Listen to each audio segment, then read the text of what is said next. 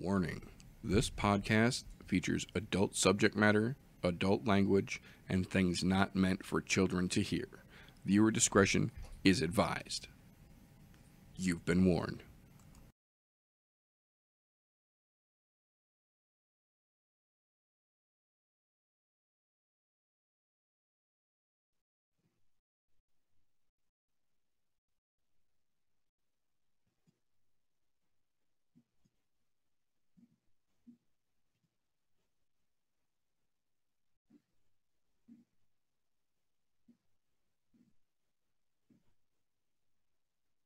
I think we might. We did it again, ladies and gentlemen. We did it again. We're live on the I'm No Joe channel, everybody. Thank you, ladies and gentlemen, for tuning in once again to the I'm No Joe podcast, the show where every armchair quarterback can feel like an Eddie Bravo. Today, as like most days, I have got a menagerie of folks who may or may not show up to have a good time and talk some MMA shit with us here. The one we do have on hand, the one that we could count on every Wednesday night to have more shenanigans ready than anyone else you can talk to, the one and only Golf T Vapes. How you doing, brother? Not too bad. Hopefully we're not having no naps tonight, although I'm expecting some naps on Saturday. That's all I'm saying. Ain't that the damn truth? So, we will get right into it here as we do most times, and we will start right off at the tippy top of the show with the news and recent events, the going-ons that have happened since the last time we saw you wonderful folks. Couple of fight announcements I want to talk about, a couple of oh shit situations we're going to need to go over real quick. So, first and foremost, right out of the gate, they have officially called the one and only, the much anticipated, I say sarcastically, Zabit has pulled out of his fight with Calvin Kattar, which was made on last minute notice that no one really asked for, but they were giving it to us anyway, under mysterious circumstances. They have yet to announce any reason why he has pulled out, just that he will now be unavailable for this fight. This was going to be a huge, huge showdown in Moscow, of all fucking places. And then all of a sudden they announced that, no, never mind. Just playing. We're not actually going to do that. So I'm very curious with all the hype surrounding Zabit, all this, he's the next one talk that's been brewing, and it's been brewing, how they would let something like this happen where they move him to the main event in Moscow and then mysteriously pull out still, a month and change, almost 2 months now from the actual fight. So we're definitely going to have to keep an eye out and see what the hell actually happened there, because with as much as they're pushing Zabit right now, they're not going to pull him out of that fight for no reason. Especially, with more than enough time to move it after they'd already moved it to the Moscow card. So we're going to have to keep an eye on that. Next little thing I want to mention from last weekend. If you did not get to see last weekend's Vancouver card, holy shit, there were some spectacular matchups. There was absolutely some fluff like we anticipated there was going to be, just like there's going to be this weekend. But there were some spectacular matchups last weekend. One in particular that I feel deserves as much fucking praise and shine as you could possibly get. I would almost be hard-pressed not to devote an entire chunk of a show to it, but we don't have that much time, so I just want to give him a little bit of mention here. Mr. Pereira missed weight, acted like an ass at the ceremonial weigh-ins after he was confirmed to have missed weight, and then came into his match continuing to act like an ass. He was putting on an absolute show, not a fight, mind you. He was putting on a show, and a hell of a show at that. The problem is he was in a fight trying to put on a show, pretending that his capoeira was really going to do something useful in the octagon, doing literal backflips and cartwheels and crazy jumps, and gassed himself out to the extent that his opponent, one Mr. Tristan Connolly, who took the fight on 5 days' notice, a weight class up from where he normally fights, was able to easily put on a beautiful demonstration of why you don't act like an asshole in the octagon, and just ragdolled and flat out worked Mr. Pahea. On 5 days, did I mention he took this fight on 5 days' notice and a weight class up from where he fights? Because he took the fight on 5 days' notice, a weight class up, and then won in beautiful fashion. And because the clown that was cartwheeling in front of him had missed weight, not only did he automatically have to give up 30% of his purse to Mr. Connolly, he is then not eligible for any bonuses. And guess what fight won Fight of the Night for a pair of 50,000 bonuses?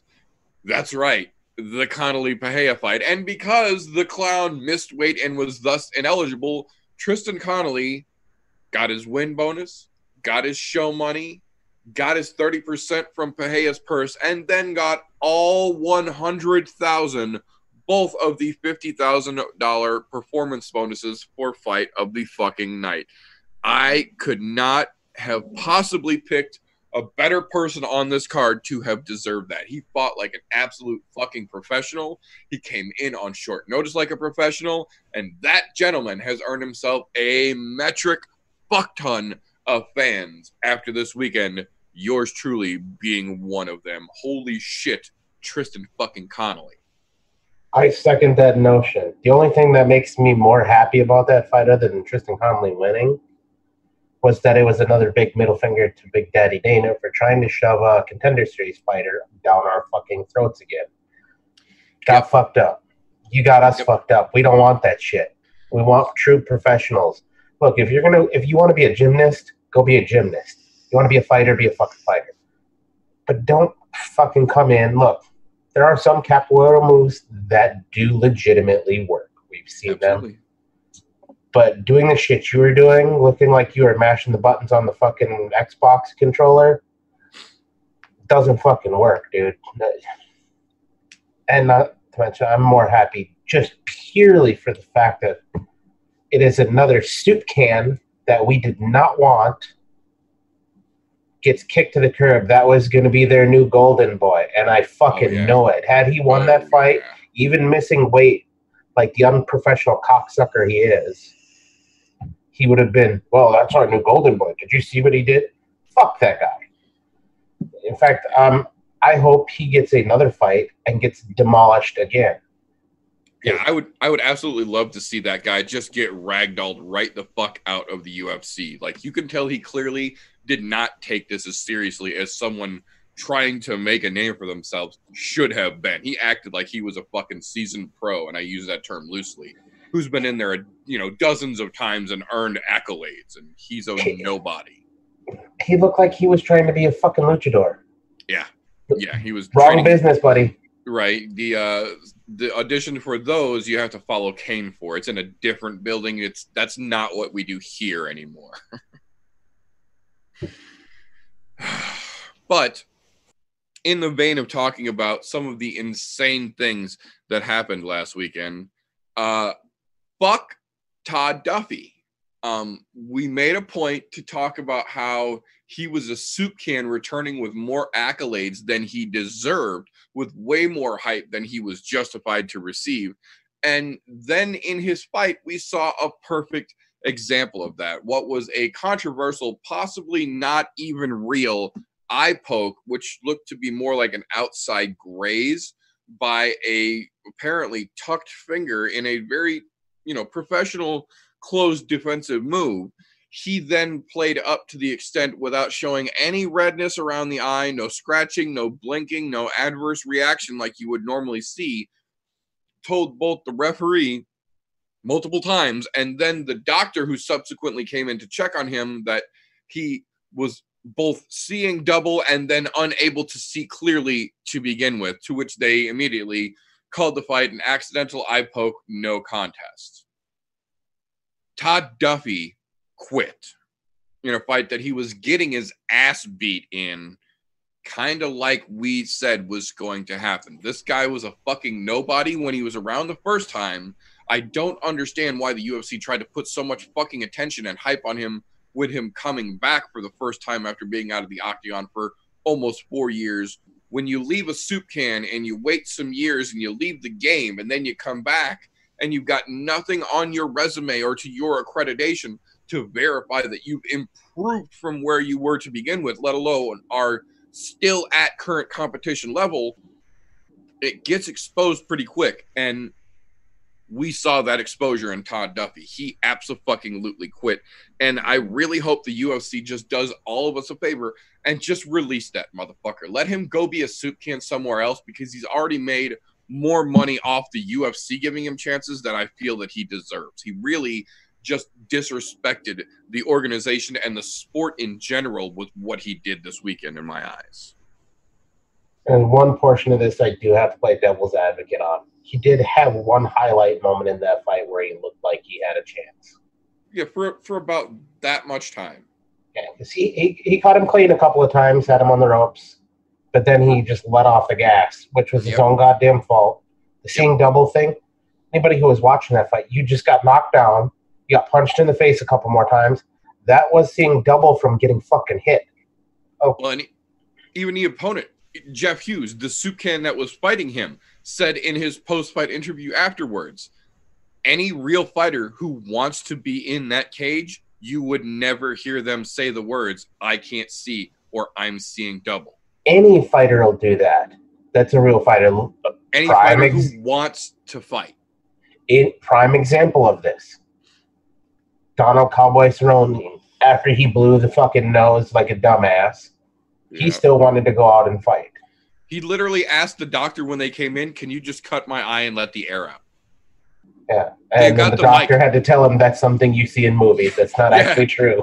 Yeah, they had the boom mic hanging right above him in the octagon, and you can hear him clearly say to the doctor, can you just cut my eye open and let the air out so I can get back to the fight? And the doctor, like TJ said, had to tell poor Cowboy, that's a cartoon thing. That doesn't work in real life. When you blow your eye up with air, it's full of air for a goddamn while. Unfortunately for Cowboy, he found that out the hard way after a stupid mistake. But when you want to be in the fight, you can tell. And when you don't want to be in the fight, you can also tell. And we saw very clearly, everyone that watched, Todd Duffy did not want to be in that fight. So I'm very much hoping the UFC will just take that pathetic fucking performance and use that as an excuse to just let him go. He should have been let go the first time he decided he was going to take his break from the UFC, which didn't have any fucking bearing to begin with.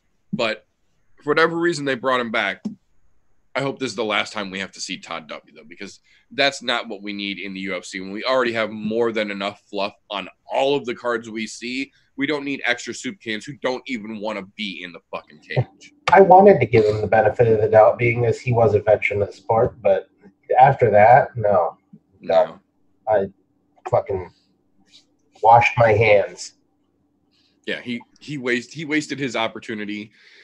He could have had a great thing going, and he really just let it fucking go. So hopefully we don't have to see him anymore. Fingers crossed. But moving on from there, the ending of the night was heartbreaking. Everybody wanted to see Cowboy do good. Everybody wanted to see a good fight. Everybody wanted to see a close fight. What we saw was a pretty good fight. Unfortunately, though, we did not get to see Cowboy look good. Justin got him with a absolutely perfect shot that ended his night in the first round. The biggest issue I have with the Cowboy Justin fight was the ending. And it wasn't that the stoppage was early or late. I feel the stoppage was as appropriate as it could have been. My problem was the way that the referee handled the fucking situation. Cowboy got knocked down and was clearly out of it. Justin stopped and looked at the referee, and the referee stood there and waited. Like a professional fighter, Justin hit him again. Cowboy was out of it again. Justin stopped the second time and looked at the referee, who got down to his knee but didn't stop the goddamn fight. Cowboy was quite literally almost out on his feet twice and very much disoriented and not in the goddamn fight anymore. And the fucking referee stood there and waited, to the extent that Justin threw his fucking hands up after he had put Cowboy to the mat a third time in a matter of 5 seconds. There's no fucking excuse for that. There's something to be said for a referee who's willing to give a fighter a chance to recover. This is not one of those situations. This isn't a situation where you had Dillashaw, who got clipped and came in and was actively wrestling, which is his fucking background, to try and get himself a better position and recover, and the ref jumped in and stopped him when he was clearly coherent and working during the fight. This is not one of those situations. This is a situation where Cowboy was fucking out of it. Cowboy was essentially asleep on his hands crawling in the fucking octagon, and the referee let him take, I think, 5 more fucking shots, to the point where Justin almost had to stop the goddamn fight for him. That's unacceptable on a fucking professional level. We can't have shit like that. That, in my opinion, is worse than an early stoppage. An early stoppage can be debated and the fight can be run back when everyone agrees the fight was stopped too early. When you talk about stopping a fight too late, you're talking about fucking brain damage and serious permanent injury to a fighter.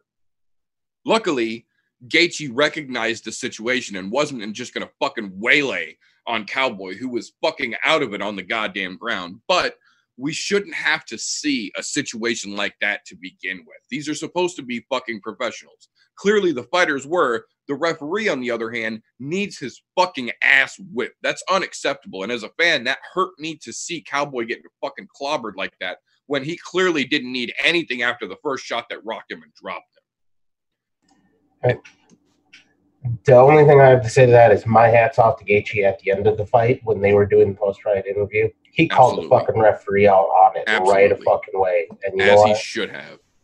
He's like, look, we weren't friends while we were in there. We were friends before it. We're friends now. But at that time of the fight, we're not friends. But still, I didn't want to hit my friend anymore. I was done.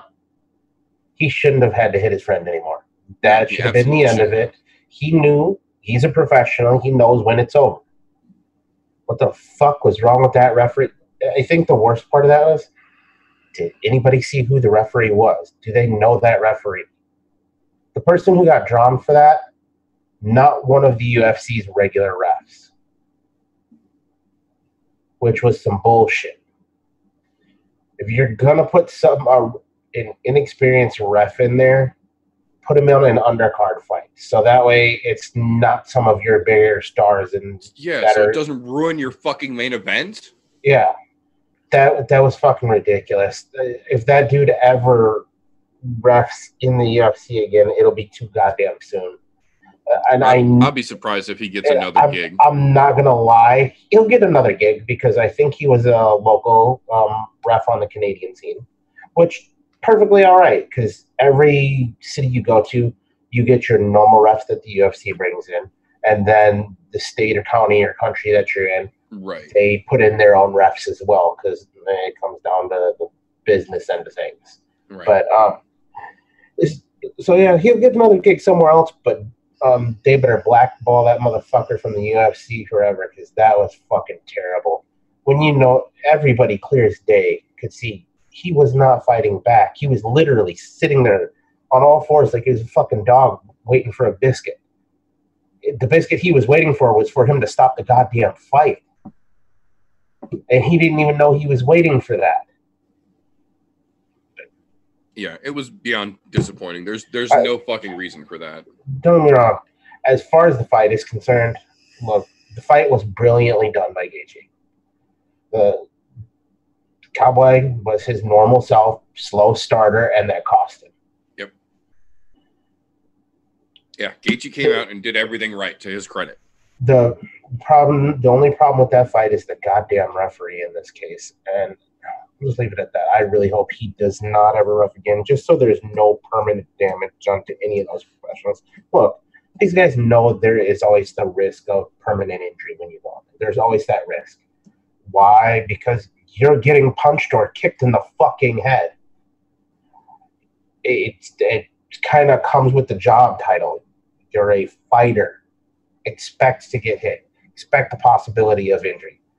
Sometimes strange things happen, and there are injuries that you can't control that are going to happen because, let's go back. Was it 1 or 2 years ago? A guy catches a knee, crushes his skull. Look, Yep. That comes with the fucking territory of being a fighter. But in situations like this, where damage can be controlled by the ref and the fight stopped, that is fucking unacceptable. That is completely unacceptable, unprofessional, and fucking garbage. Period. That dude doesn't deserve to ref at that level ever again. You lose all credibility when you do something like that. Period. I mean, that's quite literally a situation, and it's thrown around a lot, but this is the literal definition of the situation. You had one job. But moving along from that dumbass, let's talk about another pair of dumbasses.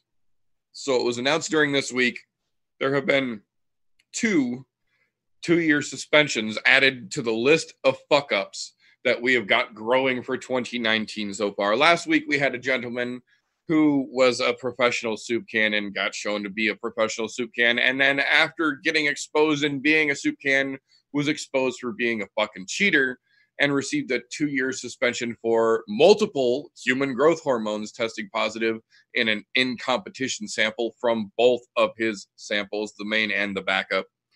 We had another pair of dumbasses announced this week for a pair of 2-year USADA suspensions. The first one, not one you might have anticipated, but if you give it the sniff test, as they say, when you're looking at a fighter, there was definitely some questionable moments here. And it turns out Miss Sarah Froda, the UFC bantamweight, tested positive for not 1, not 2, but 3 different steroids from an out-of-competition sample and has subsequently been released from the UFC. She was not that great of a fighter to begin with, and now with not 1, not 2, but 3 fucking steroids in her system, the UFC just went ahead and said, nah, you know what? We're good. You can go ahead and go. And then just as soon as they had got done announcing the release of Miss Froda from the UFC, we got another announcement the same afternoon that one David Branch has been suspended for 2 years via USADA for testing positive with what seems to be the trend of 2019 for some reason, human growth hormones. That's the same thing that the gentleman last week tested positive for, multiple different peptide human growth hormones. Mr. David Branch has then subsequently tested positive for one of the same substances, to which it prompted a response from USADA. They are now going to start looking deeper into several different camps because they believe there is an issue with human growth hormone trying to be the new clear, as it were, the new undetectable thing that folks are trying to use to get their illicit edge. The clear, for the folks who don't know, almost ruined combat sports in the early 2000s, mid 90s. It was the steroid to be on. And if you look back, most of your favorite ridiculously yoked fighters from the early 2000s don't look that way anymore. And there's a reason for that. I'm not going to say everybody. I'm not going to point out specific names, but there were several predominant big stars who went from Hulk Hogan to the original version of Captain America before he got the serum. Like, the USADA testing pool has noticeably shrunken some famous large cut motherfuckers back to little wee men. So I don't understand why human growth hormone is the 2019 trend, but this is like the 6th or 7th guy this year, the second in 2 weeks that have gotten popped for human growth hormones. And it's not like Branch was on much of a tear to begin with, but the only tear he's getting on now is the couch, because he ain't getting back in that fucking octagon again till at least I think it's November of 2021 before he's even eligible to get back into the USADA testing pool to then try and get himself back eligible again for a fight. So, I mean, I suppose there's always going to be people trying to get an advantage in the fight game, but I mean, human growth hormone didn't work for Peyton Manning, and it's not going to work for you, champ. The only thing that's proven to do at this point is give you a larger than normal forehead. So, I mean, eat your fucking Wheaties, take your vitamins, do your fucking workouts, but steer clear of the bullshit. Clearly, USADA and the UFC are not fucking playing. As we've had at least a name or two every week, almost all year long, of somebody getting cut from doing stupid shit like this. I don't know if we're going to see Mr. Branch around very much longer. He's already been released from the UFC once and then came back and has not been that stunning of a performer since he was taken back by the UFC.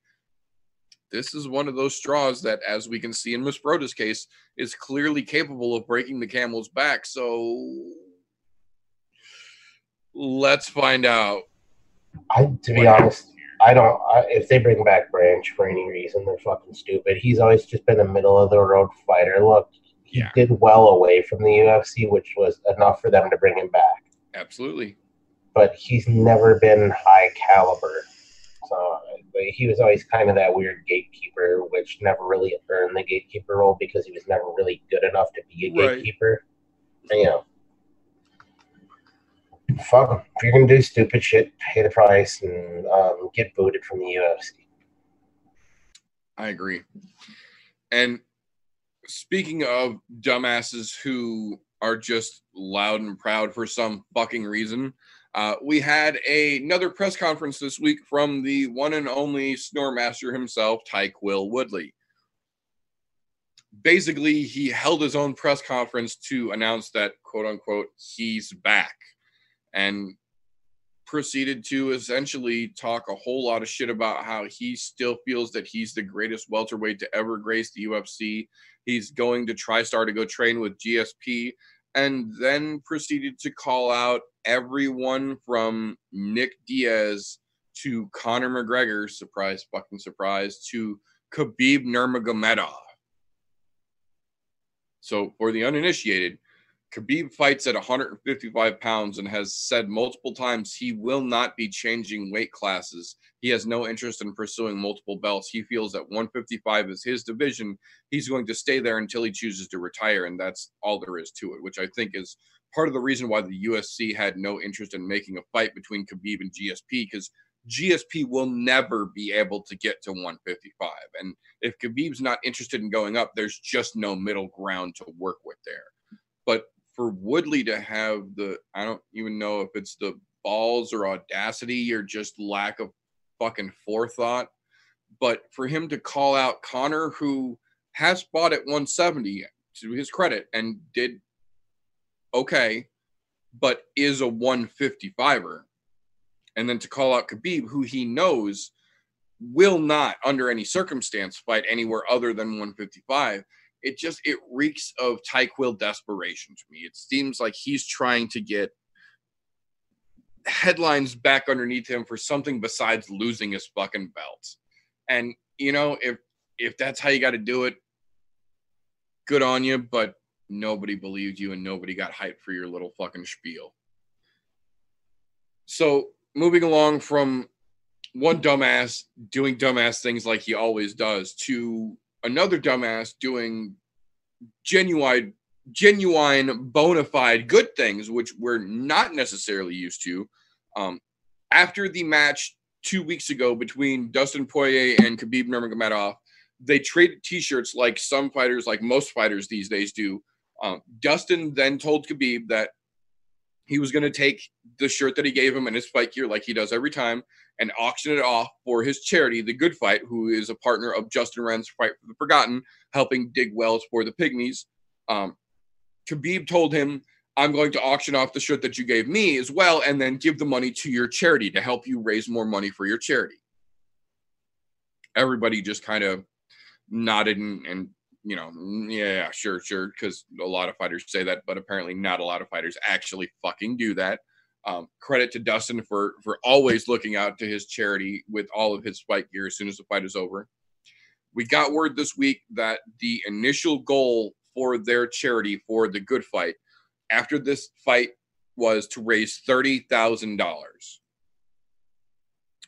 They raised $32,000 after they had sold Khabib's shirt and the other incidents and meetups and stuff that Dustin and his family and his crew had done. After the fight, we come to find out that they had raised $32,000 on their own. And then they got a check from Khabib for $100,000. And then they got another check for another $100,000 because Dana vowed to match whatever Khabib donated to the good fight and was actually, for once, a man of his word and came through and followed up on a public promise like this. Dustin's goal of $30,000 was blown out of the water, and they raised $232,000 from the post-fight sales to help out the good fight and the fight for the forgotten and to help the Pygmies dig wells.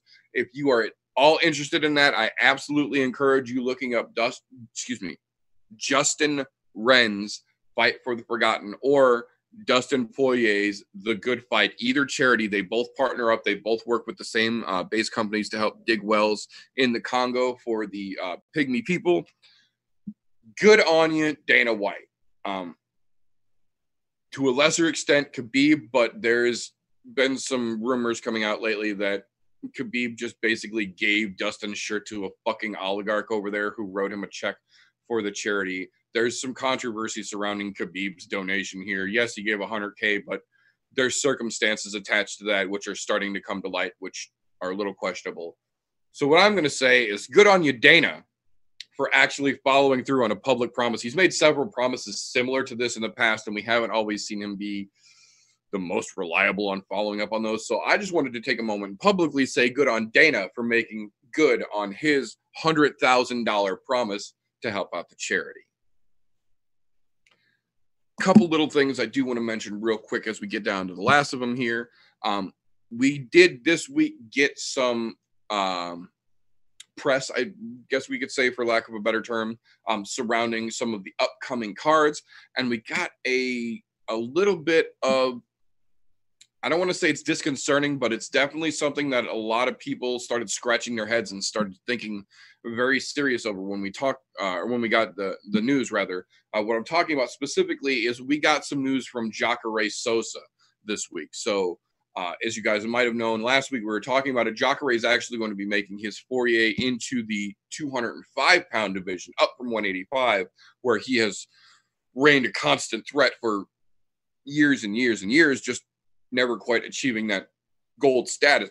We're at the point now where he is going to be moving up to 205, where he thinks he will be able to do a little bit better and possibly get a shot at the title. Best of luck to him. But we have now come to find out that after his last fight, after that loss, he suffered a basic complete mental breakdown to the extent where when he was going to the gym to help a friend of his train for his upcoming fight, he said he would literally spend the entire drive from his house to the gym just bawling, crying, and could not in his own mind understand what he was still fighting for, and almost retired from MMA. And this is just within the last few months. And now we've got him not only getting back into MMA, but moving into new territory, coming against one of the realistic, most dangerous challenges he has seen in his career, in my opinion here. Not only in then moving up, in coming up against a guy who is, for lack of a better phrase at this point, specializing in stopping guys from moving up. This is a very serious threat that he's got in front of him, and to know that he's got such a serious mental condition going on just this recently, and then still being willing to come into this realistically could be one of the toughest fights he's ever had in his life. It makes me wonder, one, if we're going to see Jacare around much longer, but two, what kind of performance are we going to get from him when we see him in the octagon, if we actually see him make it to this fight, knowing that he's had this serious of an issue going on. This recently, with this fight coming up, in 2 months, that's not something to be taken lightly, and it's not something to be ignored either. This is a serious issue that we do need to keep an eye on here, because this could be potentially the end of Jacare's career, not because of any physical injury, but because your mental status determines your ability to go on, period. And if he's out of the fight game enough to where he's crying, driving to the gym just to help a friend train with nothing of his own on the line, you really have to stop and wonder how much of his mentality is going to actually be in what could be the most dangerous fight he's ever had so far. We've talked about this before with people in their mental status going into fights, and it never works out well for them. It never does. When you're starting to cast that shadow of doubt on yourself, it tends to go poorly. And if you really have had that thought while you're driving just to the gym, you're going back and forth to the gym to train, you're having that thought of retirement, you probably should lay them down. Look, Jacare's done amazing things in the sport. He really has. He's been a long staple between the UFC, Pride, other organizations that he's fought in, and he's an OG of the sport. Period. Where at this point, if he wanted to lay him down, I wouldn't have anything against it. And to know you're going in there against what I'm going to call the come up killer. Fuck yeah. That's not an easy task. And your mind, hopefully you've got your fucking mind right. Because if you don't, it's time to take them gloves off at the end of that fight and lay them down in the middle. Barring you can still lay them down in the middle if you're not laid out or laying down, as it were. Right. Hopefully he gets his mind together, and hopefully it was just a fucking really bad fight. That's all it was, and that's what caused it, and he moves on from it. But we'll see. I mean, but as history has shown, people moving up to 205 from 185, not fucking turning out very well lately. Yeah, it's not having the result, and it's ironic because we've been seeing a lot of people move up weight classes throughout the organization, throughout MMA as a whole, I would say, over the last year or two. It's really gotten to a point where the weight cutting is becoming less and less of a thing for the most part. By and large, fighters are starting to all gradually move up a class, sometimes 2 classes, and fighting more near their natural weight, because they're realizing that diminishing your fucking body to get down that far is really only a trick that works for wrestlers for the most part in a wrestling match. When you talk about combat sports, the weight cut's not really doing you any favors anymore. You're more susceptible for a knockout. Your gas tank is lessened. Your ability to cognitively think isn't where it should be. And we're starting to see guys fight more towards their natural weight. But for some reason, the guys making that cut from 185 back up to 205 don't seem to be faring very well. And that's the path that Jacare's looking down for his next match. So it's going to be interesting to see how that shakes out. We're definitely going to want to keep an eye on that. One more quick fight announcement I do want to mention before we move on here. This one has interesting potential because of the styles of both of these gentlemen, but this is a perfect example of when the UFC decides that they're going to sink their toes in, or sink their heels in rather, and commit to something. They fucking do, because they announced yesterday that the 244 card for Madison Square Garden is getting another fight added to it here. This time they announced that we are going to see one Shane Burgos versus Markan Amirkhani, Ariel Helwani's absolute favorite Frenchman in the world, but a very, very exciting prospect as well. That's going to be a hell of a fight on a card that is already stacked with amazing fights. They are not fucking around when it comes to MSG in November. If you have plans for November, I believe it's November 2nd of November, cancel them. Scratch them off your fucking calendar. Tell somebody that you're already planning to be sick. This is a card you're not going to want to miss a single fucking fight on. They are stacking this card fluff free as of right now. So it's MSG, the baddest motherfucker in the game title is on the line. They are not playing. And speaking of baddest motherfucker in the game title on the line, the last little thing that I want to talk about in our news and recent events segment here, for those who didn't get a chance to watch at least some of the highlights of it, I encourage everyone to go back and watch one of the most, I will say, uneventful in a good way, but one of the most professional looking press conferences for a fight the UFC has done in a long goddamn time happened this afternoon. The 244 press conference with the actual face-off for the first time of Nate Diaz and Jorge Masvidal. For the first time that I can actively remember since watching UFC, MMA, martial arts in general, we saw Nate Diaz at the announcement of his opponent do something I don't know that we've ever seen before, and it kind of took me aback a little bit. When they announced Nate Diaz, he walked out, did his 205 thing, walked up to his spot. And then they announced Jorge Masvidal, and Nate Diaz took his hat off, set it down on the table, turned, and applauded for his opponent. I don't remember the last time we saw a Nate Diaz face-off where they announced the opponent and Nate wasn't either flexing, giving the middle finger, or already just talking shit to the person as they were walking up.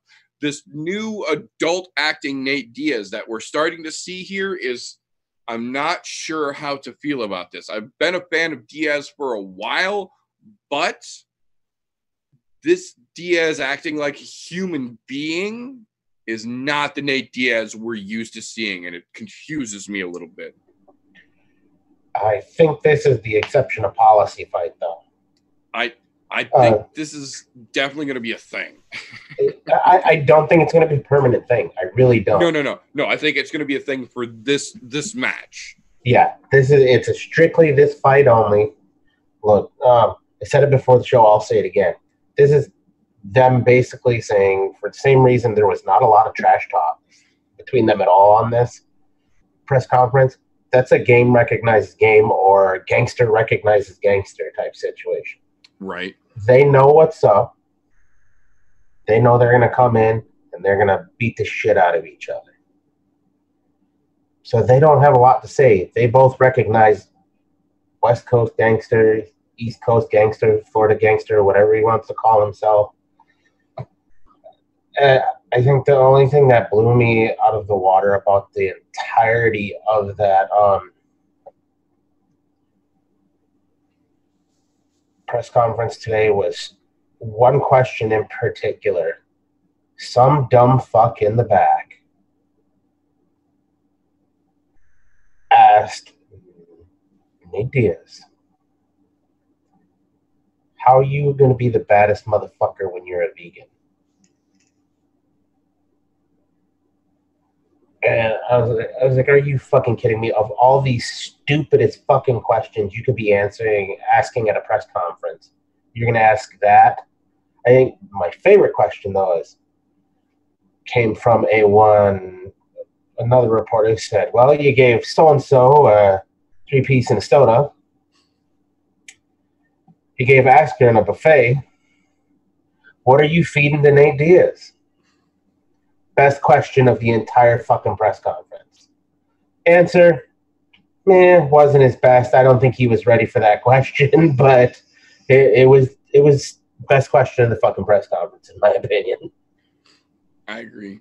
And I think for me, at least, the best part about this whole press conference was Jorge Masvidal showed up in the white suit with red shirt, straight out of fucking Scarface. He was channeling his inner Tony Montana when he came to this fucking press conference, and he looked the damn part. Yes, he did, with the butterfly fucking collars and everything. The you could have flown away with those bitches. Yeah, it was absolutely fucking perfect. I was very surprised but pleased with it. That reminds me. Somebody asked him, where'd you get your inspiration from for the outfit today? And he said, If you don't know, somebody in the crowd educate that motherfucker. I was very happy. I think 244 is shaping up to be probably the best card the UFC has built up in 2019 so far. Not because of any one particular fight. Obviously, the main event is going to blow the fucking year's roster away, but they are legitimately stacking that card to accommodate as well. That card's going to be all killer, no filler, top to fucking bottom. And I'm finally happy with it. I think my favorite thing about that, the UFC finally made a card the fans want to see. Yes. With a fucking centerpiece that the fans actually want to see. Finally. I don't know how many times the fans press for fights and they don't fucking bite on them. Now they finally are going to bite on one, and it's going to pay dividends. Maybe for those of us who are the real fans that are constantly voicing our opinions on these things, maybe they'll start taking note of other fights we really want to see that make sense. Just saying. This might be the changing of the guards, because I'm guessing this gate that they're going to have on that, it's probably going to be one of the highest gates that they've ever had at Madison Square Garden. I will guarantee it, by the fucking two that are up there on top right now. And if they decide to do something fucking retarded, like, oh, well, we're going to put a championship fight on this, and you guys are going to be, I would be fucking furious. Dana, somebody asked Dana about that. It's either Monday or Tuesday. If there were any potential, title fights that they could stick on this card to make it even bigger. To his credit, Dana said, we're going to add more fights to this card. We're not done yet, but we would never dream of putting a title on this card because we don't see any fight that we could possibly put together, even for a belt, that would be more important or bigger than Masvidal versus Diaz. So that will be the biggest fight on that card, and it might be one of the smartest things Dana has said in recent memory as well. I'm not gonna lie, I'm ready to see what that belt looks like. Right? That's the only thing about this whole card, this whole situation that has me even the least bit apprehensive is that if you look at the new UFC belts, they're not the greatest. Granted, it's the giant piece of fucking gold that says I won, so there's, something to be said about that. But the old belt looked fucking classy. The new belt's kind of tacky looking. So I think it's cool they're going to make a belt for this, but I'm a little apprehensive at what it's going to actually come out and end up fucking looking like. They don't exactly have the best design team working on the fucking fight kits and the new belt, in my opinion. So I'm hoping those two had a little say in it, too. I hope so as well, because I don't think there's any possibility that they would let some tacky bullshit come out. But I have a feeling that might be what we see, because Dana and the UFC are kind of fucking cheesy when it comes to little shit like that. Yeah. But there's no way to know for sure. So we're just going to have to wait and find out.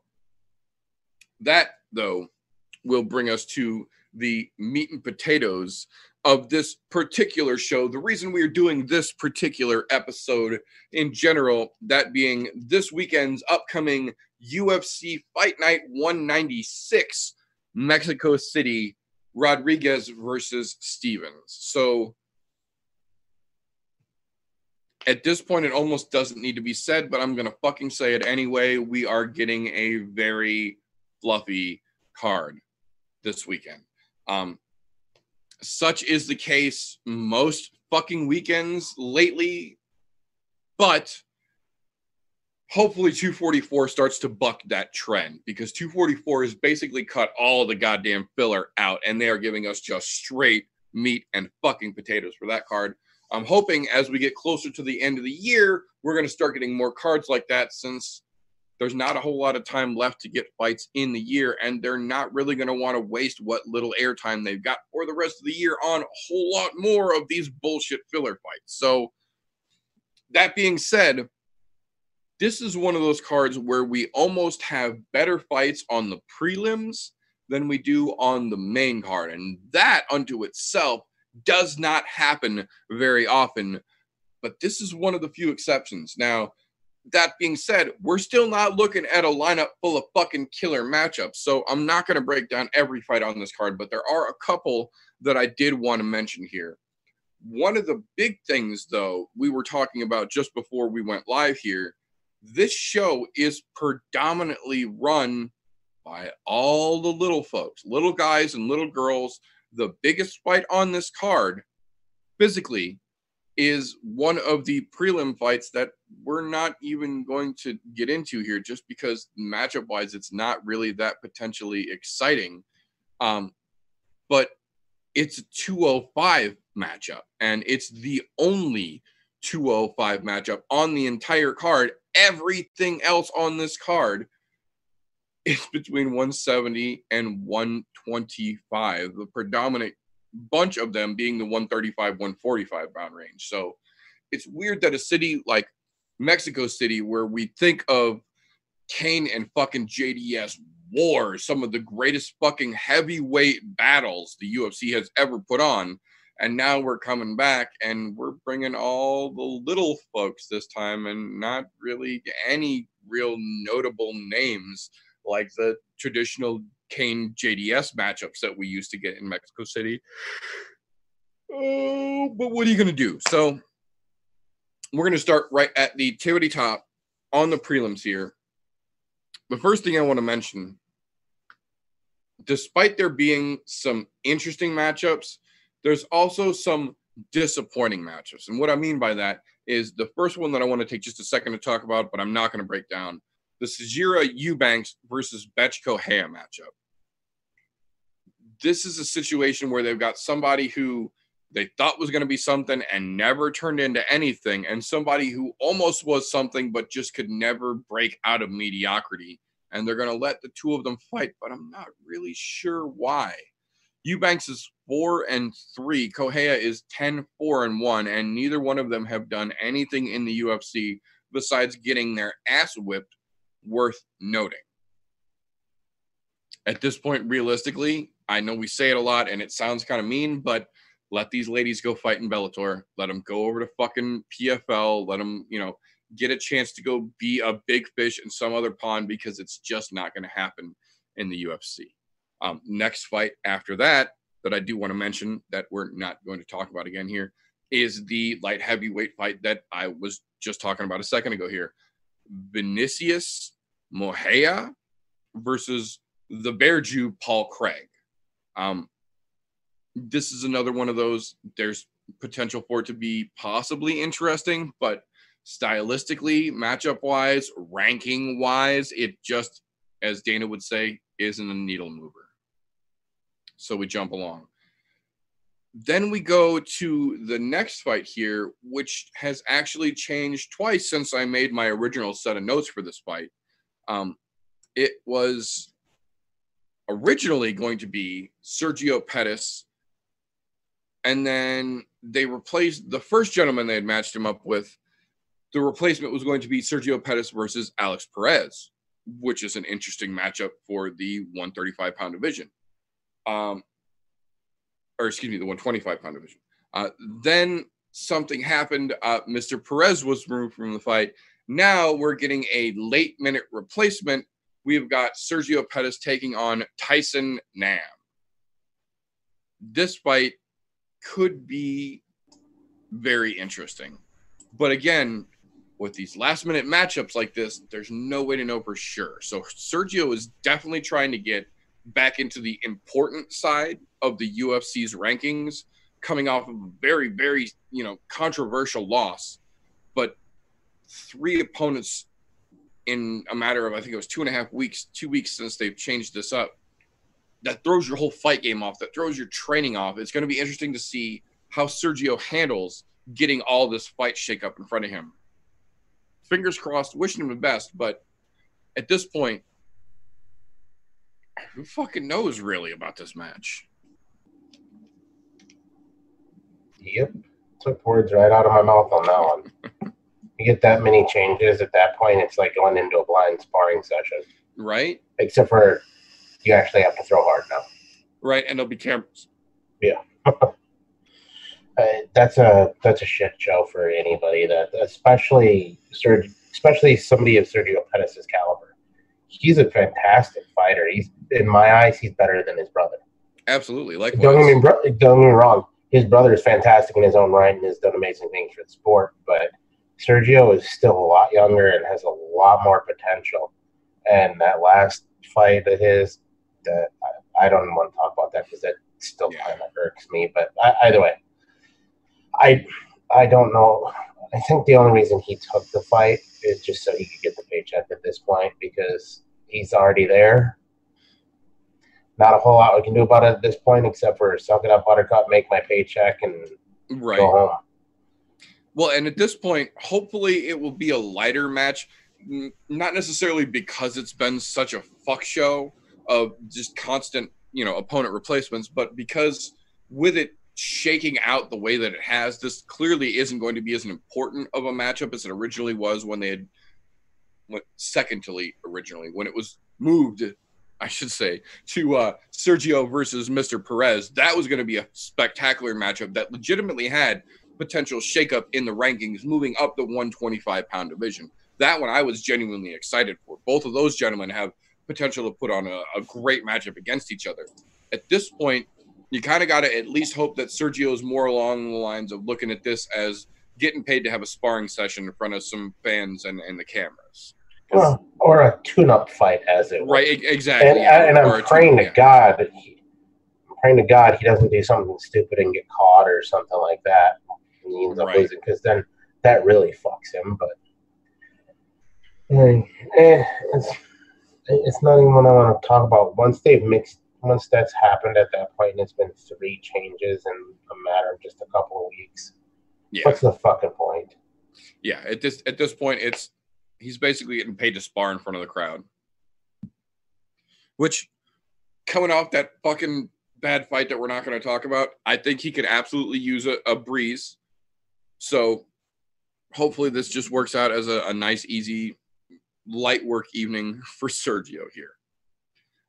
Moving along to the next fight that I want to talk, the other one I want to talk about here on the prelims here, the premier fight, as it were, the headliner for the prelims, I guess you could say.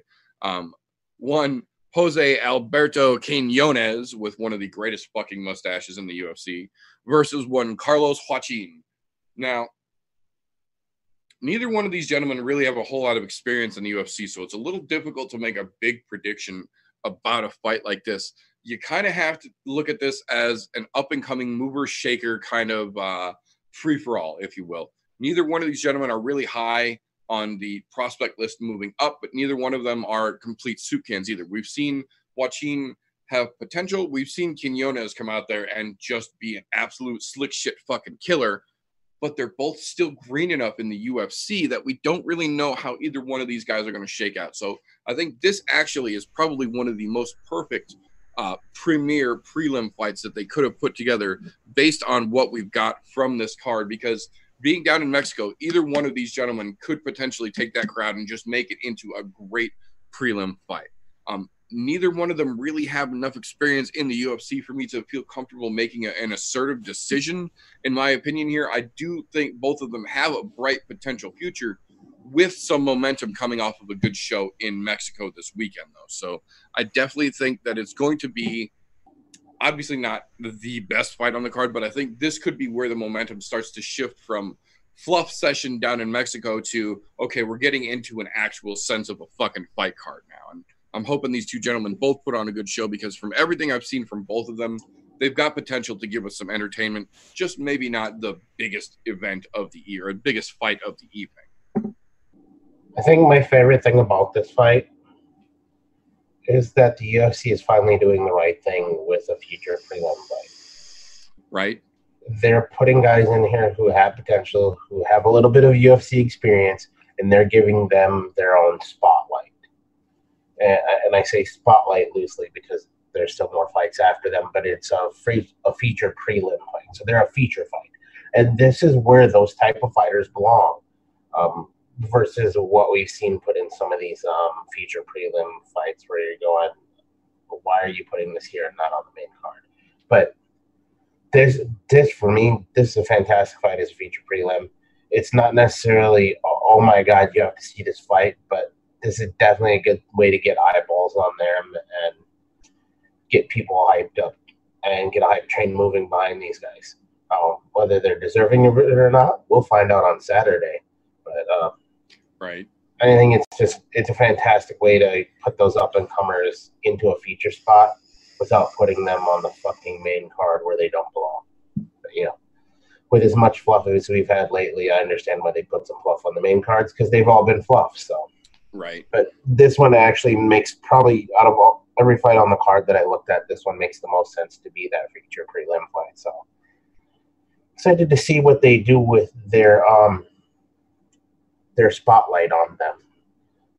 For those of you that are just listening and not watching, I did do air quotes there for their spotlight, but yeah, it is what it is. We'll see what happens, and hopefully one of them outshines. Although I will have to agree with you, that dude has a mystical mustache. It is fucking fantastic.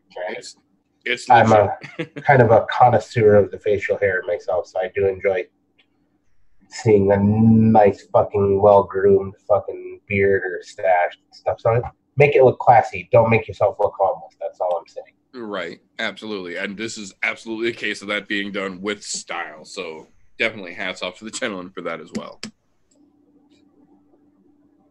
Now, this will bring us to the meat and potatoes of the meat and potatoes of this particular episode here. This will bring us into the main card for the evening. Now, the interesting thing about the main card of this evening, you guys have heard me say it before. I'm going to say it again, but this is a perfect example of what I'm talking about here. When we go to do our research for fights like this, obviously one of the first places you want to go, being is that this is a UFC fight, is to the UFC website. You would assume, based on the fact that the UFC are the ones putting on this show, they would have the most up-to-date information. It's their fucking show. It's their fighters. You would think they would want to tell you what to look forward to, what you can expect here. More often than not, lately, that is not the case.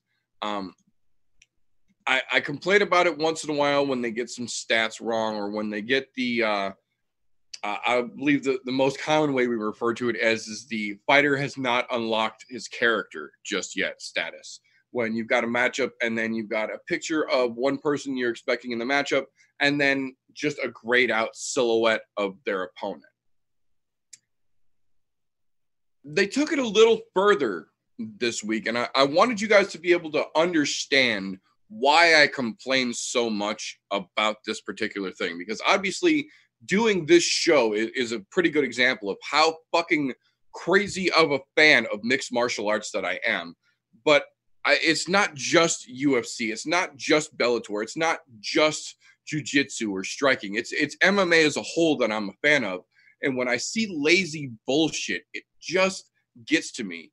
And I understand that I say it a lot about the UFC, but I wanted you guys to understand why I say it a lot.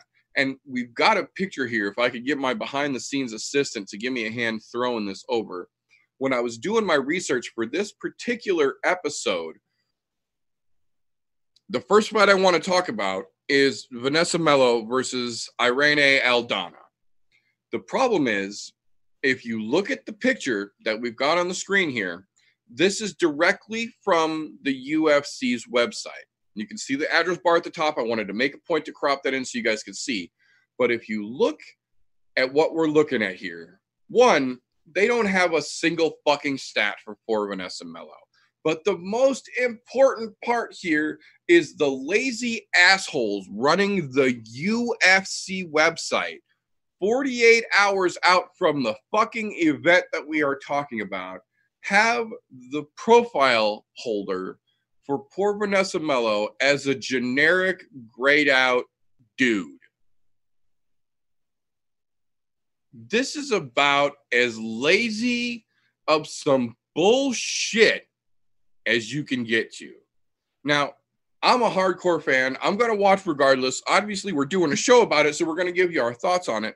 But this is an example of the kind of shit that I complain about that I wanted you guys to understand.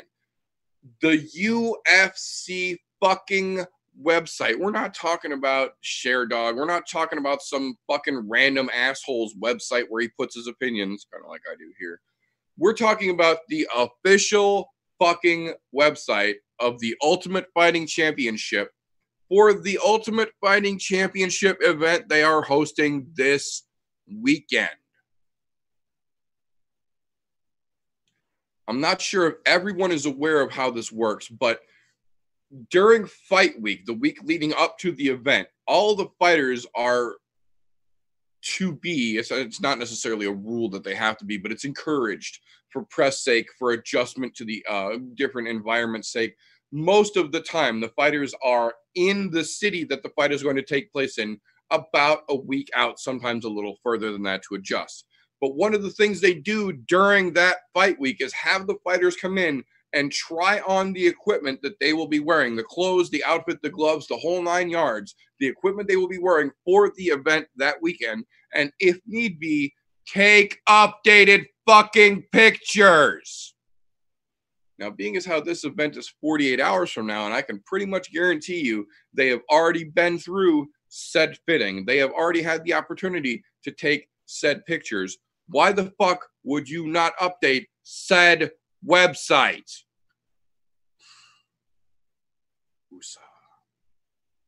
But the first fight we're going to talk about tonight on the main card is just that, Irene Aldana versus Vanessa Melo. Now, the problem with this matchup is that Vanessa Melo is a brand new to the UFC, still greener than spinach green, up and coming prospect. Now, that's not to say she doesn't have potential. We've said it before, we'll say it again. If you're in the UFC, you've done something to get yourself that chance. The problem is Irene Aldana is on a tear, with the exception of a very, very bad loss that she's coming off of that nobody saw coming. Broken clock's still right twice a day, so you just got to take that for what it is and move on.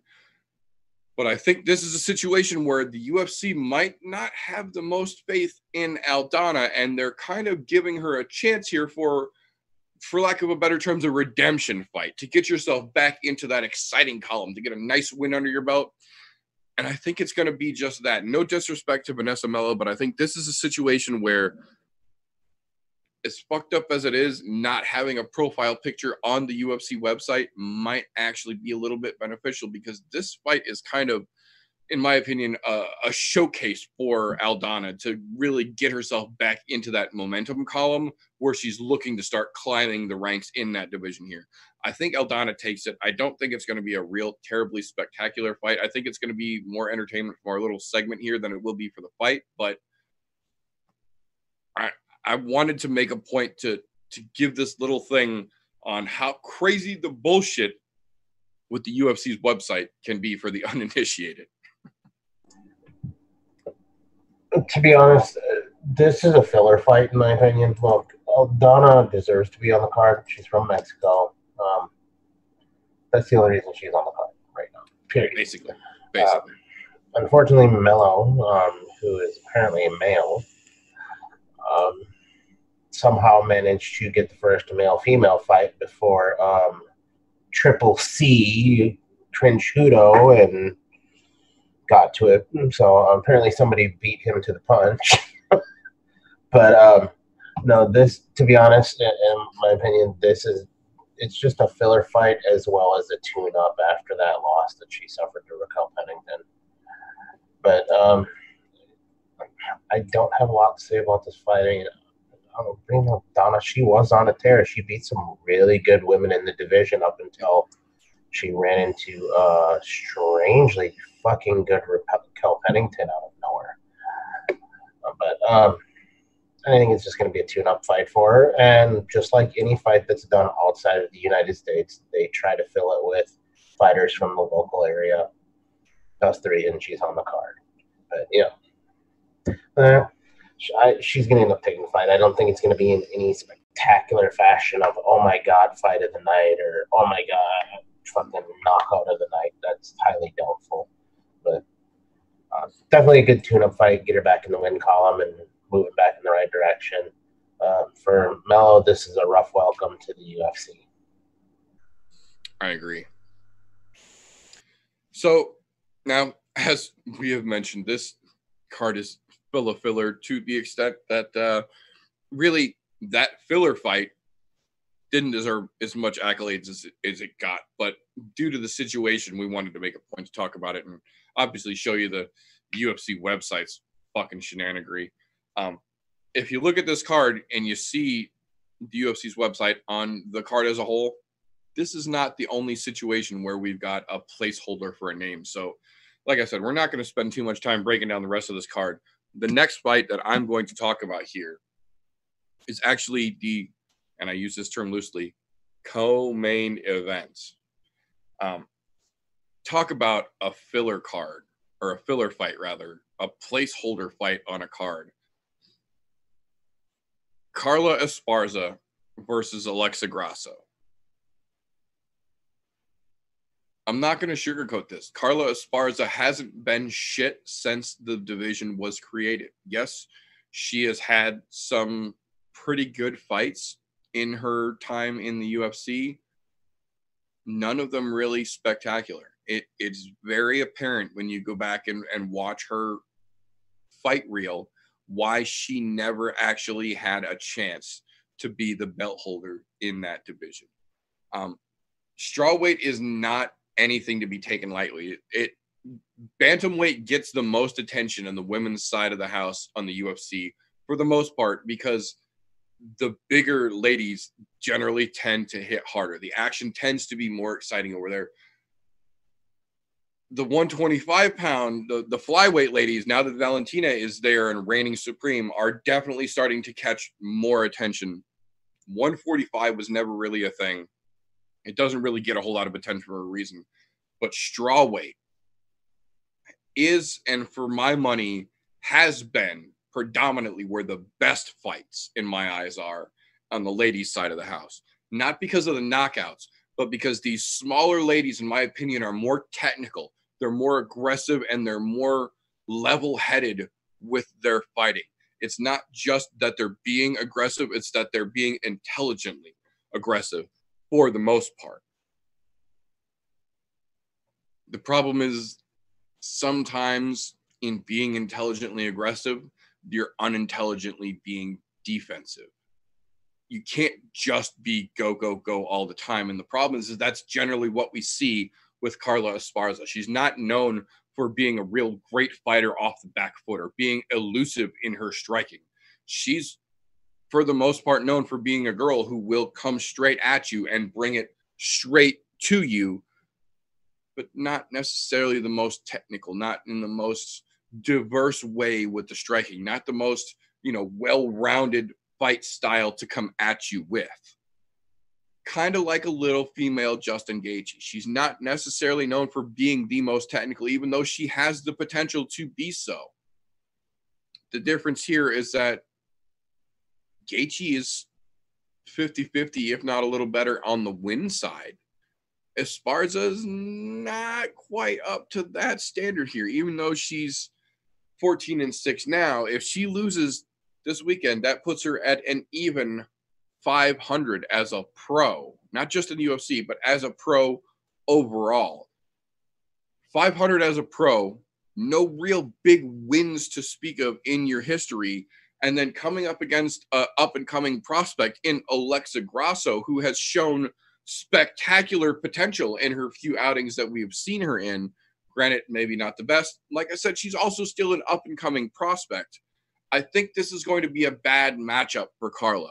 Now, there's always a possibility that the UFC sees things completely opposite to the way that I see them. They see it as Carla is still a very vibrant threat, and they are throwing a new girl to her to see if she can fend off some of the newbies and establish her place as, a genuine, forged in fire UFC ladies combat veteran. I just don't think that's what we're going to see, though. This, to me, kind of feels more like we're going to get a passing of the torch kind of moment, and a girl in Esparza who has been there since the UFC created this division, fought for the inaugural title in this division, but just has never quite lived up to the potential that it seemed like she should have had. And then on the other side of the octagon, we've got an up-and-coming, hungry young prospect in Alexa Grasso. I think this is going to be a night where we're going to see Esparza start to take her step out the door here. I don't think this is going to be any kind of a spectacular performance from Esparza because she hasn't really given us a reason to expect to see something like that. I think this is going to be a situation where Carla's going to come out looking like she wants it, and then as soon as the fight starts, we're going to see that she just really doesn't, that we've got up-and-comers who are hungrier than the seasoned vets who have been here and never made the most of their opportunities.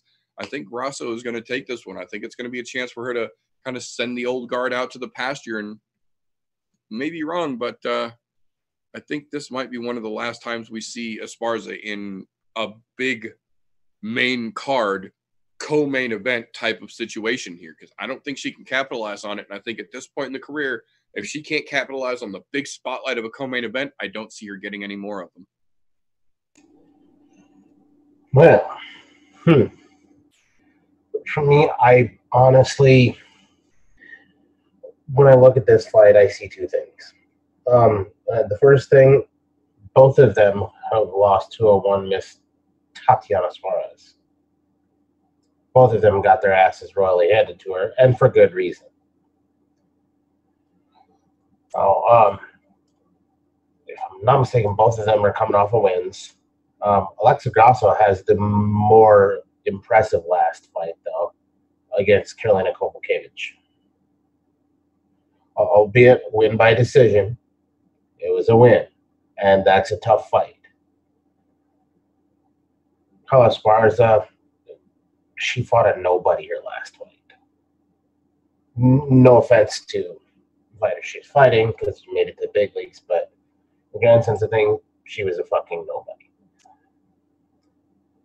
Now, that being said, MMA math doesn't mean shit. Yes, they both lost to Tatiana Suarez, but Tatiana Suarez outclassed both of them and would still continue to do so. I'm going to say this year is I really do think Carla Esparza has fallen into the old guard category, the gatekeeper, if you will, for a females division. I think this might be, as you said, this might be her one last chance to make that big push. If she doesn't get it done here with a fucking new up-and-comer, it'll be the last that we see of her unless something all of a sudden clicks, she changed camps, something crazy. Alexa Grasso, on the other hand, she's got a lot to lose here. Because this is that point, and this is the make or break point in your career, I think, for Alexa Grasso. Purely because she's coming up against the OG of the 115-pound division, somebody who's been here since the beginning of it. It's time to shine. Or if you're not going to shine, back to the fucking line you go again. To be honest, this is a no-win situation for both of them if either one of them loses. It's not anything that's going to make any huge fucking divot in the 115-pound division, in the women's division there.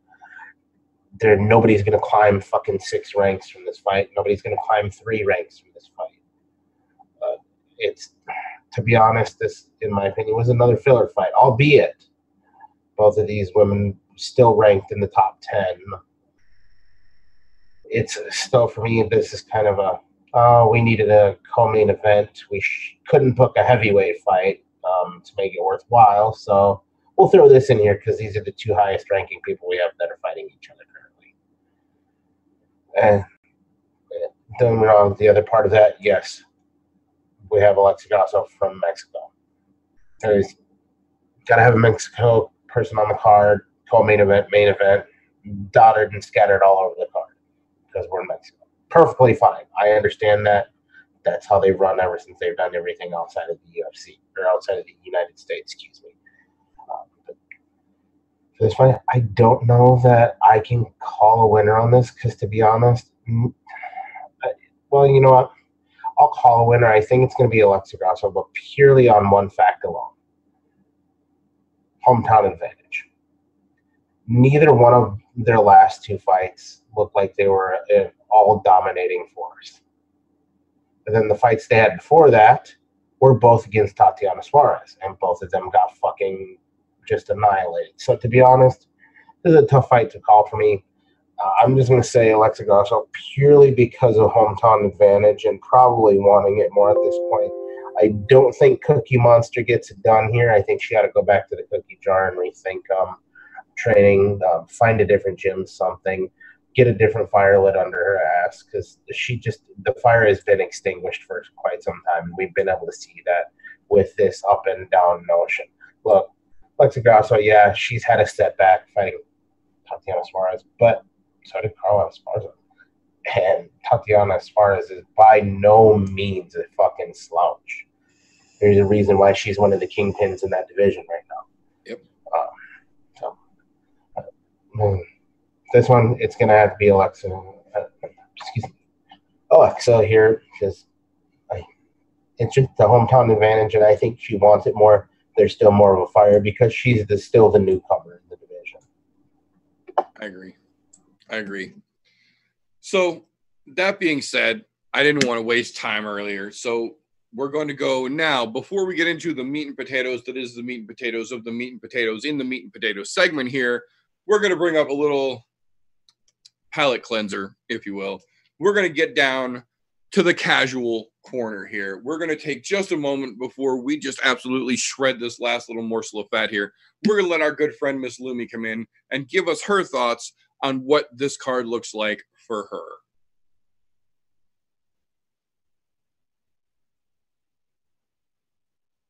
I don't even have to reset the screen. Oh, wait, hold on. Oh, wait, problems. First world problems, I tell you. Okay, so, honestly, I don't think that this episode even deserved a casual corner, so instead you're gonna get a casual fucking rant. We'll take it. That's what you're getting. I feel, oh my god, I can't even begin to understand what the fuck is going on in life, because I am just getting into this, and I've heard it so many times. Do a couple fights maybe once a month, twice a month, so you don't have so much fluff. Here I am every fucking week getting excited for a Saturday show, go to do my little bit of research for I'm No Joe, and look at the two main fights at the end, and it was shit. Absolute shit. I've turned into a tree hugger because I feel ashamed that I wasted a piece of paper on writing these motherfuckers' name on it. I didn't even use 2 pieces of paper. I fucking wrote on the backside because it was so fucking pitiful. I didn't want to waste another sheet of paper on this fucking crap. Get your shit together. Side note, super necessary for Masvidal to bring back the super necessary shirt. I will challenge you to a tickle fight, because I won't do anything in an actual fisticuffs. So I challenge you to a tickle fight if you don't bring back that super necessary shirt. You watch this. Tickle your ass. Okay. So now, getting into the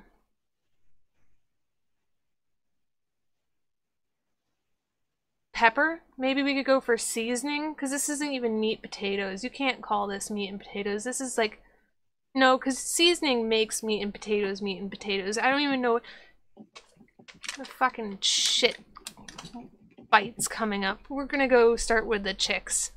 I don't know much about these chicks, but I do my little research, and I look through the stats, and it just doesn't look like it's going to be all that productive. Like, seriously? Win by? Only 20% KO for Carla, and 36 TKO, or KO TKO, for Alexa. That's disappointing. Matter of fact, 64% of Alexa's fight go to decision. 53 for Carla. And that's not a fight I want to see. Not impressed.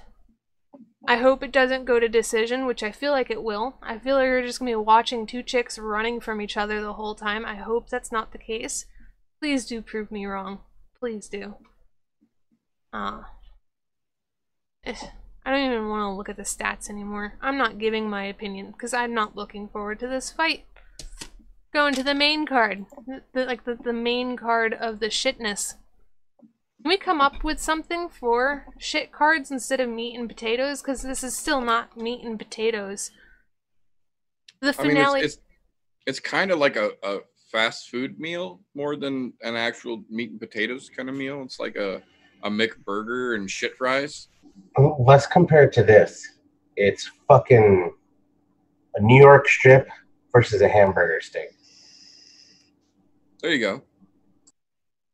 All right, we're getting on to the mad cow disease of the mad cow disease. Yair, whatever, however you want to mention your name. I'm sorry, I fail at being a barista. Starbucks is not in my future. Just on principle, I've seen on Instagram, because I follow, you getting your ass kicked and elbowing somebody in the face is a last-minute win? It looked kind of like it wasn't even planned.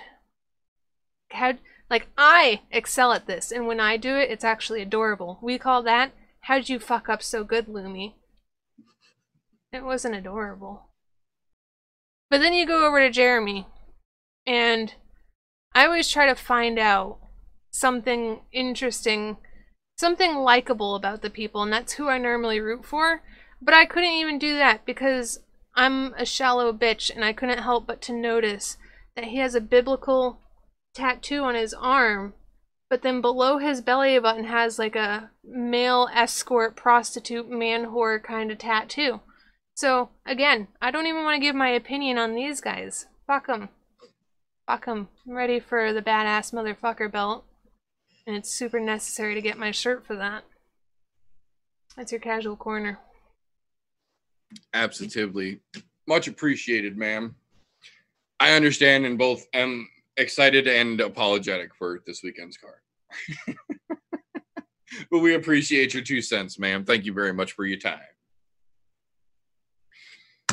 So, with our casual corner under wraps, we will get to the chunky fucking grizzle that is left on the goddamn plate of this meat and potatoes of the meat and potatoes segment. In our meat and potatoes segment of the meat and potatoes portion of this show, something in my tooth there. It's some shitty leftovers. The main event for this card, Yair Rodriguez versus Jeremy Lil Heathen Stephens. It's not the first time, and it's not going to be the last time you hear it. But every fucking time I look at this main event, the only thing I can think of is a certain, I wouldn't call it a je ne sais quoi, but it's the most memorable thing you can get from Jeremy would be something along. Who the fuck is that guy? Those lines, I would say. The most notable thing in Jeremy's miserable fucking career to date has been getting called out by Conor McGregor for talking shit. Jeremy, in my opinion, is really just the 145-pound version of aluminum Mike Perry. He's going to come in there. He's going to swing with every fucking thing he's got on every shot he throws, but it's not technical. It's not pretty. It's not graceful. And it's generally not a winning strategy. And then you look across and you talk about not generally having the winning strategy. Yair Rodriguez is one of those guys who came in on an absolutely monu-fucking-mental hype train and has not lived up to a fucking bit of it in my eyes. The biggest thing that Yair Rodriguez to date is known for is a literal 4-minute, 59-second last round Hail Mary of all Hail Marys, the oh shit up elbow that he managed to throw at the absolute literal last second in a fight where the Korean Zombie was handing this guy his ass on a platter. Even a broken clock is right twice a day. And that's the situation where we see Yair's highlight reel catching the Korean Zombie for one of the most insane and undeniably fucking lucky shots the UFC might have ever fucking seen. We've said it before, we'll say it again. If you're in the UFC, you have done something to warrant getting yourself there. But this is a situation where, in my opinion, the main event for the main card could have just as easily been the feature prelim battle, and no one would have been disappointed. This is a situation where they could not put together a good card in Mexico, even with a bunch of native Mexican fighters on the card, and just could not scramble together to get a respectable main event. This is not going to be a terribly big fight. This is not going to be a terribly exciting fight, and I don't think this is going to do much for either one of these gentlemen's career. This fight does not have a huge shakeup in the featherweight division because, like it or not, neither one of these two hold a fucking candle to the greatest featherweight we have ever seen, Max Holloway, who still currently and will, in my opinion, until he decides not to anymore, reign fucking supreme over the 145-pound division. We have seen time and again, Max can and will take anyone in featherweight and fucking dismantle them. It does not matter how good they looked previously. When you step in the octagon against Max at 145, you will see every hole in your fucking game, and we've seen it with the best of the best at 145.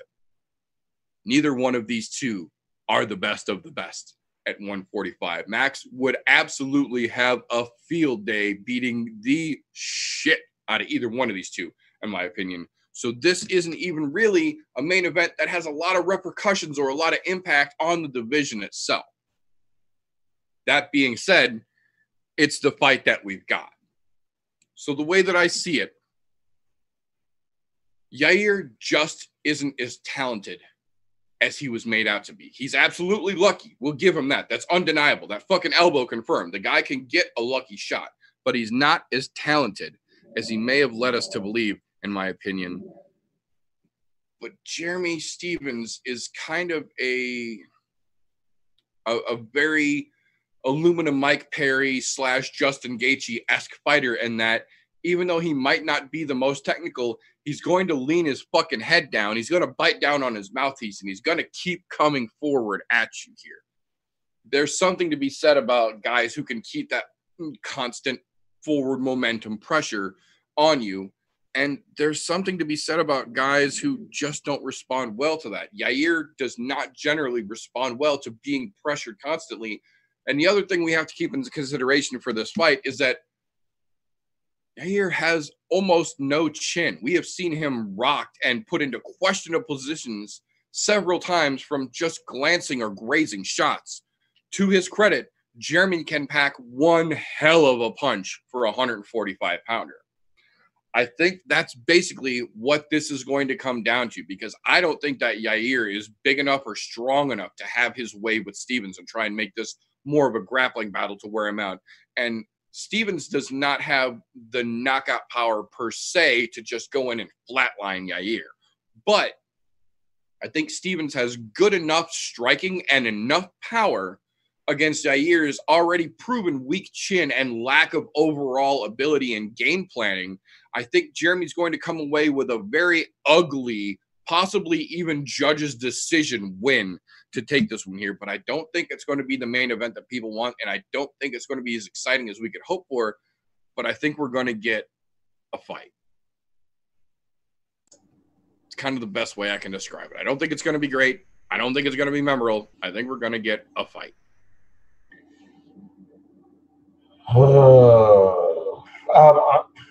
Let's start here. Even a blind squirrel finds a nut once in a while. In this case, that blind squirrel is Yair Rodriguez. The only reason he has this main event right now is because of him finding that nut while he was blind. That is the dumbest luckiest, stupidest fucking thing I've ever seen in my life. Don't get me wrong. It was amazing to see.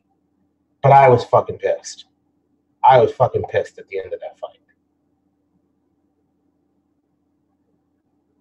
The Korean Zombie literally dismantled him and showed that his hype train, there was no train to begin with. At best, it was a kiddie ride at your county fair with a couple of kids packed in there that looked like their parents couldn't barely afford housing, but they managed to scrounge enough for the pay one price wristband for the day for him. He's that kind of fighter, in my opinion. The hype train that's behind him is fucking ridiculous. Now, across from this, we have a Jeremy Stephens. Now, there was a point in his career where he looked like he had fantastic potential. I think part of that is that bite down on the mouthpiece and keep driving forward. He had a good string in there. Lately, he's been a little wishy-washy. However, there's one thing I do have to disagree with you on slightly. For 145-pound division, he does have one punch knockout ability. We've seen it before. Doesn't mean it's going to happen, but he does have it. And with his poor of a chin as Yair Rodriguez has, I'm pretty sure that this fight doesn't go the distance because part of this is me being cynical because I'm still pissed that Yair caught the luckiest shit I've ever seen in my life when the Korean Zombie should have had that fight won. But, you know, that goes their puncher's chance, MMA math shit out the window. But this may partially be me being cynical, but on the other side of this, I really think just based on chin alone and what we've seen him get rocked with, I think Jeremy Stephens puts him away. With the forward pressure, biting down on that mouthpiece, knowing that Yair is not good at handling constant pressure, we're going to have an upset in Mexico or some upset people from Mexico because their main event is going to end up losing via knockout or ground and pound because he's downed him with one shot and finishes him on the ground. And I don't think it goes later than second round because that's where you see that's about middle of the second round to late second round. That's where you see Jeremy Stephens. He has a tendency, his power curve really drops at around that time. So I figured no later than the end of the second round, he wins this fight via stoppage. Whether it's via KO or TKO from ground and pound, that's what's going to end up going down with this fight. Now, is it a needle mover for me? Fuck no. However, for me, is it a little bit of a revenge fight for me to watch? Yes, because I want to watch Yair get his fucking head knocked off.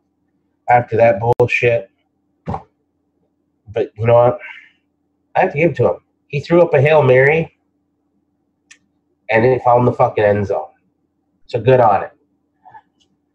But, you know, with that kind of fucking luck in that fight, there's no way you can pull the fucking rabbit out of that twice once you've already told everybody the trick.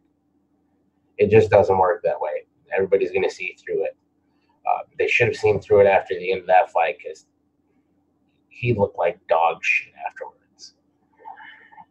So, okay, in the second round, Jeremy Stephens takes just purely on the fact that he's going to bite down on the mouthpiece, take his licks, but he's going to come in there swinging for the goddamn fences, and that's all it's going to take. Because Yair is not that good of a fighter to be able to deal with that kind of pressure. Is this going to do anything for Stephens' career? Yeah, it'll give him one more fight in the UFC. Yair, is it going to do anything for him if he wins? No, not at all. He's fighting a, right now, what I would call a mediocre at best Jeremy Stephens. You literally only have this fight, Yair, as a main event fight because of the luckiest dumb shit anybody has ever seen in their fucking life. I could play that for people who are not MMA fans, that fight. They would look at it and go, that is the luckiest son of a bitch alive. dude should have bought a goddamn lottery ticket instead of fighting that night. He'd have probably been a fucking billionaire. He would have made way more than he was fucking fighting that night. But nonetheless, I don't have anything else to say about this other than the dog has had the sunshine on his ass. Now he's about to take a nap. I will say the only thing, and it's not even really a good thing, the only silver lining, I guess I should say, to the absolute ridiculous bullshit of Yair pulling off that fucking Hail Mary last second up elbow that caught Korean Zombie. And I don't even know that it's really a silver lining. It's the only good outcome, I should say, that we've seen from that fight, is that now we're looking at a potential matchup later on in the fall of Korean Zombie versus Brian Ortega, which I think would be an absolutely fucking spectacular battle. But I completely agree that this is not that fight. And I do have to say that there's something a little disheartening about the UFC in this particular card. The co-main event is the number 9 versus number 8.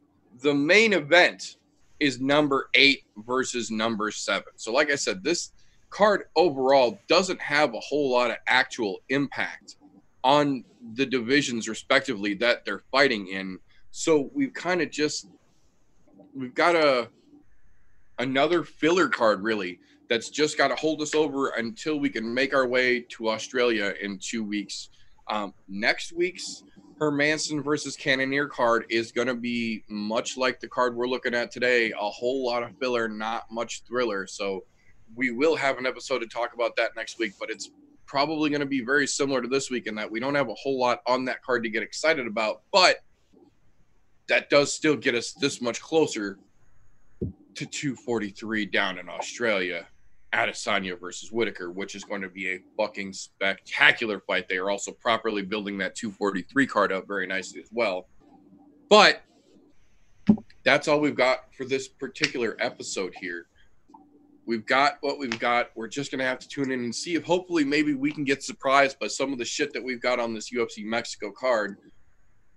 But I'm not that optimistic. Not with this particular card. I'm looking at this as one of the things that we've got to put ourselves through to get us that much closer to some of the real good cards we've got later on this fall coming up here. So before we get out of here, I do want to take just a moment here.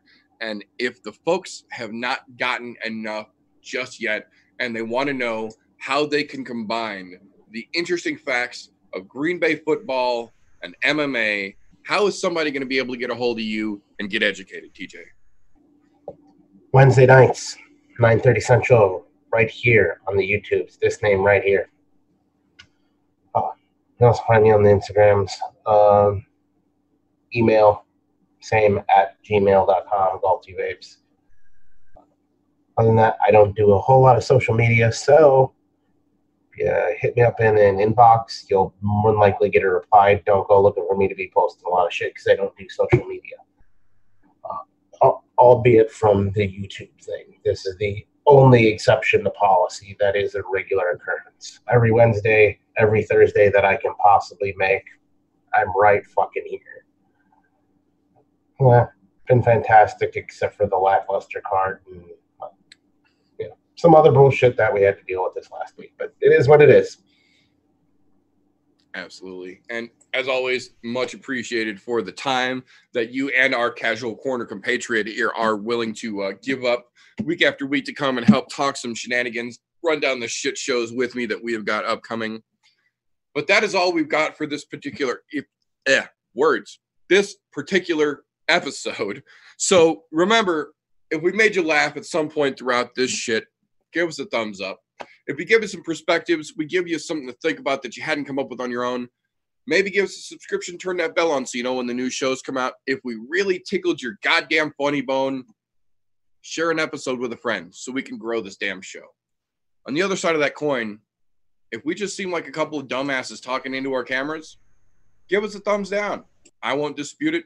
We earned it. But that's all we've got for this evening. So remember, don't let ignorance stop you. You can root for anything. And unlike the Canadian Prime Minister, we don't judge people by their blackface and the color of their skin. We judge you on your walkout presentation and your shitty mail tramp stamps. That's all we got for tonight, folks. Have a good one. Oh, that was fantastic. Everybody was kung fu fighting. Those kids were fast as lightning. In fact, it was a little bit frightening. But they fought with expert timing. There were funky Chinamen from funky Chinatown. They were chopping them up, they were chopping them down. It's an ancient Chinese art, and everybody knew their part. From a fainting to a slip, and a kicking from the hip, everybody was